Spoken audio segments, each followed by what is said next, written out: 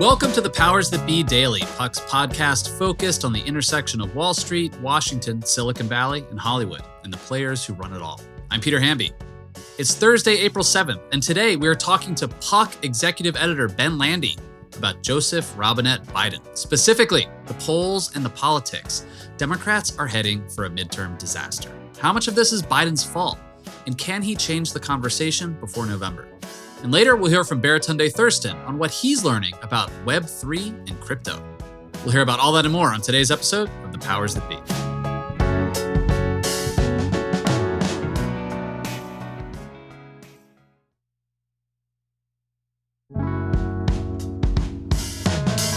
Happy Thursday, everybody. I am joined to talk all things Joe Biden and midterms today by Puck's executive editor, Ben Landy. How you doing, man?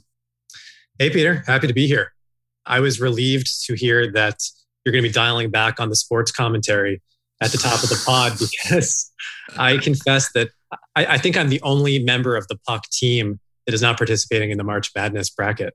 I will not ask you about rumors that Gonzaga might go to the Big East, but I will ask you to guess, without looking, Joe Biden's approval rating right now. I'm going to say 45%. Okay, you're off by 4. He's at 41.6%, according to the 538 average. Now I want you to guess the last time Biden's approval rating was over 50%. I'm going to assume it was sometime during the campaign or shortly around the inauguration. No. It was actually right before Afghanistan. So he was doing pretty well from when he came in, around 54%. And then Delta starts to hit last summer, right before Afghanistan. Then we get all the pictures of Afghanistan. Biden goes in August under 50%. He crosses the dreaded underwater threshold later that month. So his disapproval is higher than his approval. And I'm only pointing this out to note that pretty steadily since last August, not much has changed. And so we wanted this episode to be about Biden's poll numbers and what he can do to fix them. And sometimes it's just atmospherics make it really hard to repair your public standing. I mean, you are a victim of the environment, the political environment, the economic environment, and Biden's trying to claw his way out of that. But I think in politics and political journalism, we're always trying to analyze it. What can he do? What can he do? Sometimes you just can't do much. I mean, do you think he can do anything? Like, what's his biggest challenge at the moment? Yeah, it's a great question. And I'm sure it's one that Democrats nationally are asking themselves, panicked right now. I think you're right that the ennui is sort of vague and impressionistic and generalized in a way that's difficult to respond to. You know, inflation is high. People are seeing that when they go to the grocery store.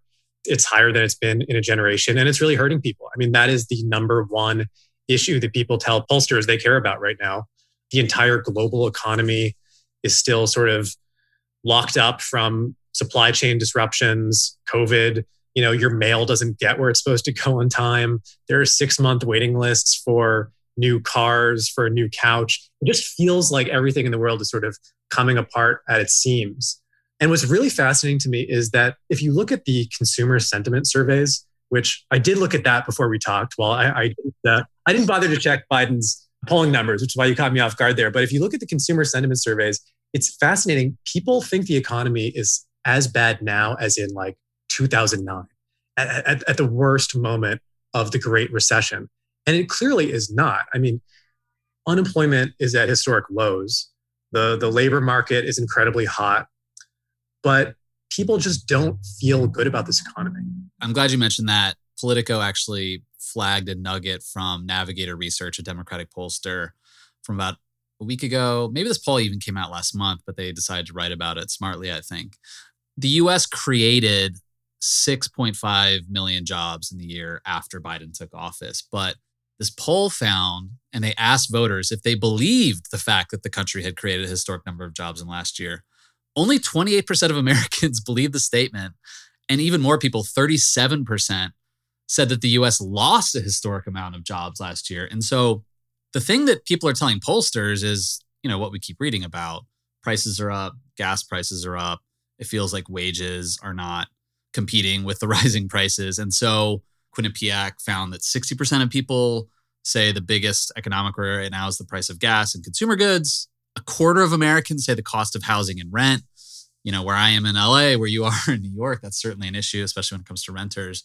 But I do think this continues to reveal a little bit of a disconnect between Democratic voters, which is your elite, college-educated, wine-track liberals who live in cities. Typically, they would look at maybe the unemployment numbers or whatever market indicators are out there and be like, oh, the economy's good. I don't get it. Why aren't people feeling this? But, if you're a working person, you're driving all the time, you're having a hard time paying rent, maybe you're more this kind of blue collar, black and brown base of the Democratic Party. Like those, you're feeling that every single day. And that's really hurting Biden's support among Democrats right now. So I tend to see a lot of liberals on Twitter being like, buy electric cars. Like, why don't people get this stuff? The media is making this making this stuff up. The economy's fine. It's not fine. I 100% agree with you. And people are definitely feeling the pinch when they go to the grocery store every single time they have to fill up the tank. Those things are absolutely real. But I do think that at the same time, there is this growing delta between perception and reality, in that when you ask people their feelings in the economy, they'll tell you it's really bad.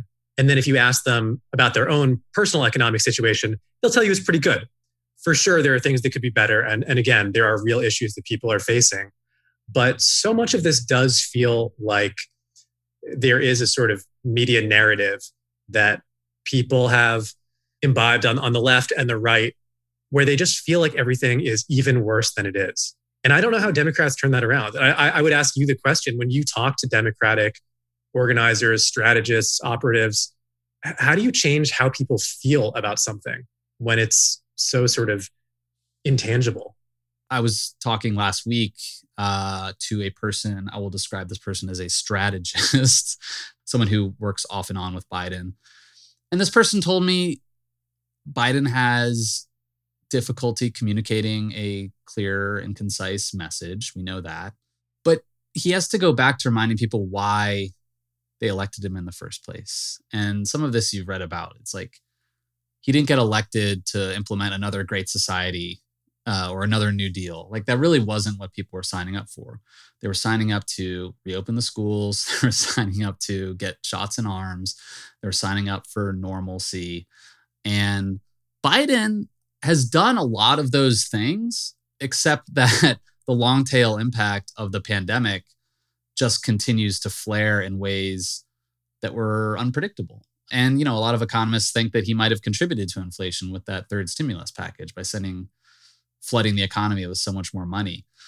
I just got the sense that this person was telling me Biden needs to get back to basics a little bit and remind people of what the choice was. And, that's the old saw about elections, especially for an incumbent. It's a choice or a referendum. And whoever wins that argument usually wins the election. Right now, the midterms are a referendum on Biden, and that's not good. And he has to bend the public back to thinking about the choice between him and Republicans, the choice between him and Donald Trump. But it's just sort of hard to do that because it makes people have to look in the rear view when most elections are about what's happening right now or what's going to happen around the corner. Yeah, I think that's right. A vote for Biden was a vote for the return to normalcy. And in some ways we did get that. We have a very considered and judicious foreign policy right now. I think, for the most part, people tend to have a fair amount of faith in the administration's handling of the crisis in Ukraine. They appreciate that the president isn't on Twitter threatening people every other day. But at the same time, of course, we're not getting the normalcy we were promised because we're still living with COVID. We're living with a war in Eastern Europe, a rising China, inflation out of control, supply chain disruptions. Life just does not feel normal in the way that we were promised, when we voted for Biden, if you voted for Biden. I think the Biden administration is also a victim of this expectations game because while they did not necessarily promise that Biden was going to be the next FDR or that they were going to deliver a new deal, some of that messaging did make its way out there. And a lot of Democrats, particularly younger progressives, did have this hope that we were at this sort of turning point because he ended up being a lot more liberal than people anticipated coming out of the primaries and into the general election, was going to deliver some things that people were waiting on. And then, of course, that expectation crashes straight into the hard political reality that you have Joe Manchin and Kirsten Sinema who are not going to let any of this pass. And all of a sudden, we're back to square one. The agenda is completely stalled. The economy is sluggish. And it doesn't look like anything's going to happen between now and the midterms when Democrats are likely to lose the House at the very least, too. Biden got elected ultimately with a coalition of progressives, young people, working people of color, independent voters, suburban men and women. And he came to office, and all of those people want different things. And that's not a new revelation about a presidency, but it does feel like he's been caught between the competing pressures of progressives who wanted the world and the independents who didn't necessarily want the world. They just wanted to get back to normal and stop having to watch Rachel Maddow every night or whatever. Anyway, Ben, thanks for joining me on this conversation. I hope you come back on the pod soon because it's nice talking to you rather than have you edit my pieces. Even though you're my best editor of all time, I do appreciate that. Thanks, Peter. I appreciate the kind words. Happy to be back anytime.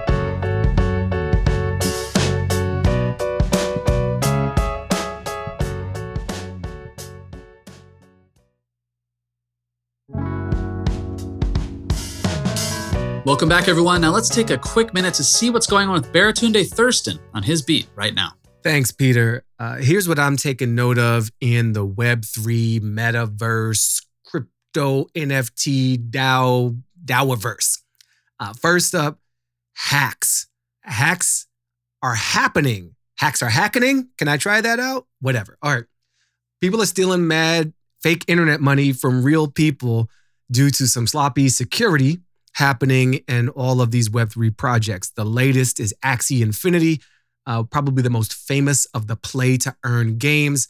They have built a bridge from their blockchain to the Ethereum blockchain, and somebody hacked that link. Similar things have been happening. This was valued at about $600 million when I last checked. There have been other such breaches, and it's just a sign that we're in the very, very early days. It kind of reminds me of folks robbing trains back in the day, filled with gold as they pulled them out of the mines. If you can't mine yourself, take from those who can.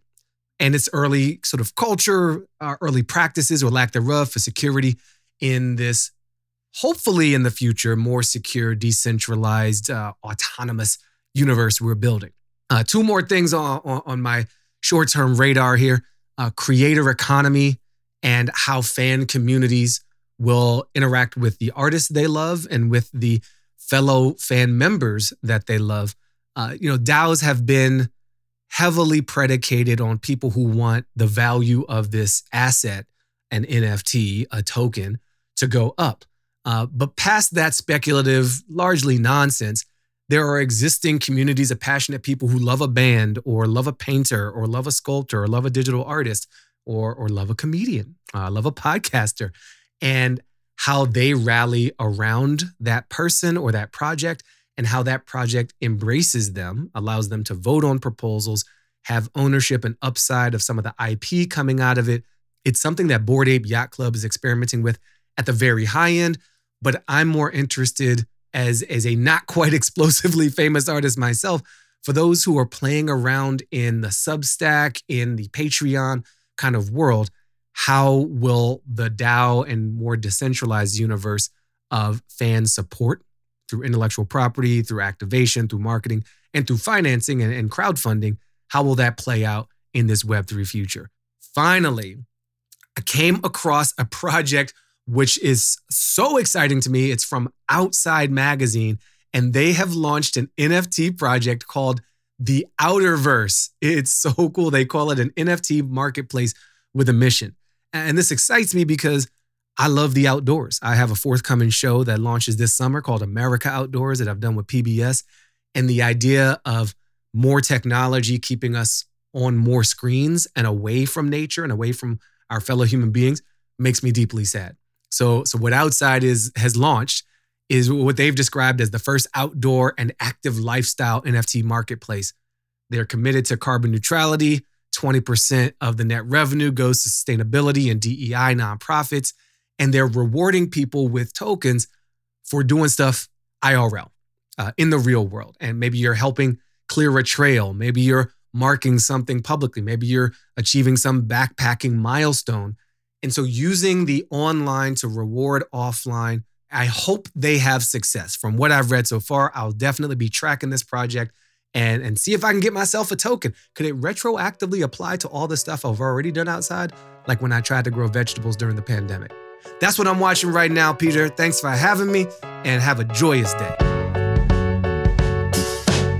Thanks so much for listening to another episode of The Powers That Be. As a reminder, The Powers That Be is the official podcast of Puck. We'd like to thank Ben Landy, Liz Goff, and Alex Bigler for their editorial and production guidance. If you like what you hear, please share with a friend. It really helps us keep delivering the inside scoop that only Puck can offer. Follow us on Twitter at Puck News. I'm Peter Hamby. See you tomorrow. This has been a presentation of Cadence 13 Studios. Please listen, rate, review, and follow all episodes wherever you get your podcasts. The Powers That Be Daily is executive produced by John Kelly, co-founder of Puck, and Chris Corcoran, chief content officer and founding partner of Cadence 13.